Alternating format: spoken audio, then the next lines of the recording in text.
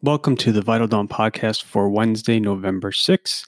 S&P futures are trading flat to down small, and the Eurozone, major Eurozone equities are also trading flat to down small, and Asia was mixed overnight. Relatively quiet as far as major macro news is concerned. Some eco data out of Europe was positive, but nothing that's really altering the growth narrative for that region.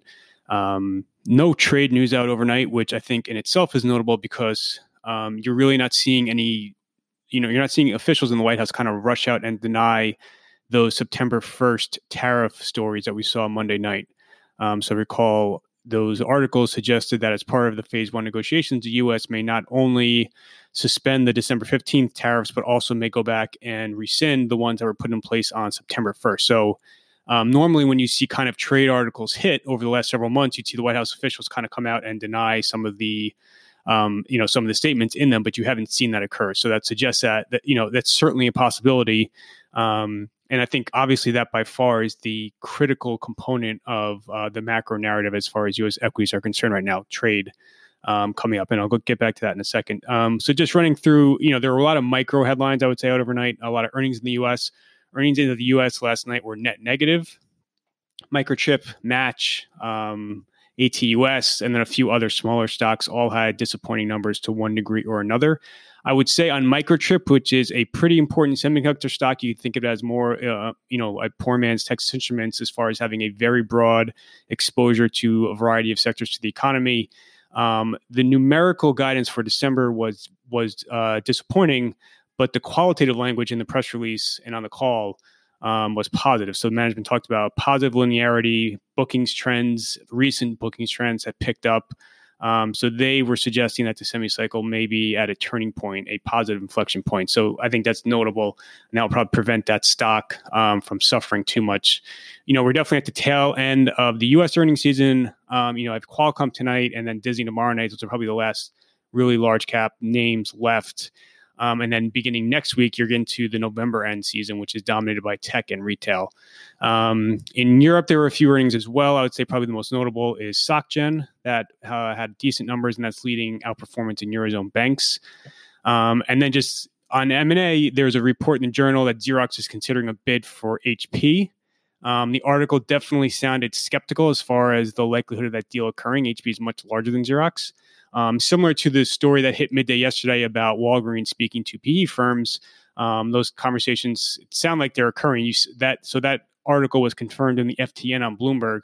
But again, all the articles are quoting bankers and industry officials as saying how they're skeptical the deal would actually come to fruition. So that is the micro news. So just coming back to the macro backdrop, U.S. politics were in focus as well. You had a few elections last night. Democrats did well in Virginia. They have full control now of the Virginia state government for the first time in a generation. That was somewhat expected.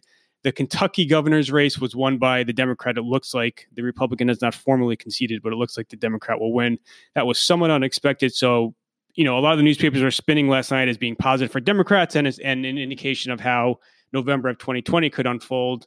I think we've seen now over the last several election cycles, over the last several off-election cycles, Democrats have done well. They did well in the midterms. They did well last night. But I think it remains to be seen how they're going to fare in the next national election in November. I think the near-term question is still who will become the Democratic nominee. And while Warren is enjoying polling momentum, I think that her blueprint that she released last Friday about the Medicare for All really dealt what probably will wind up being a fatal blow to that entire concept.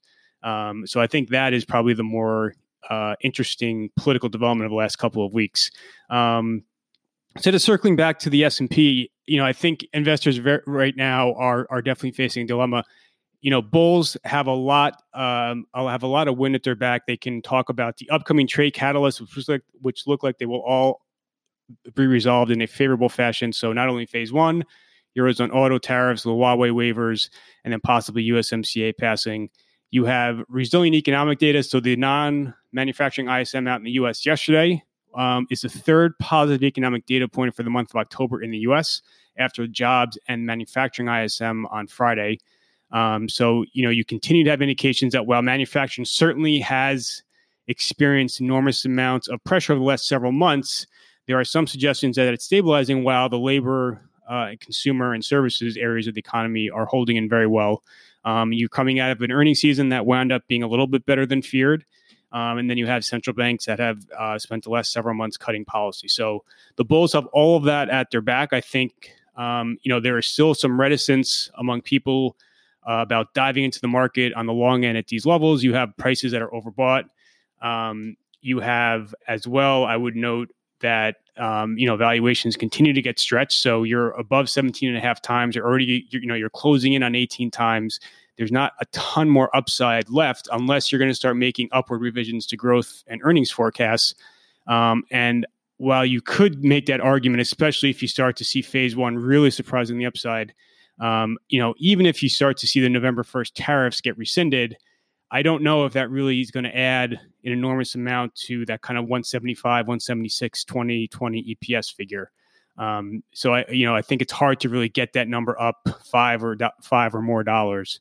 So you're kind of at this standoff right now where people are reluctant to kind of chase this market at these levels after a huge rally over the last month.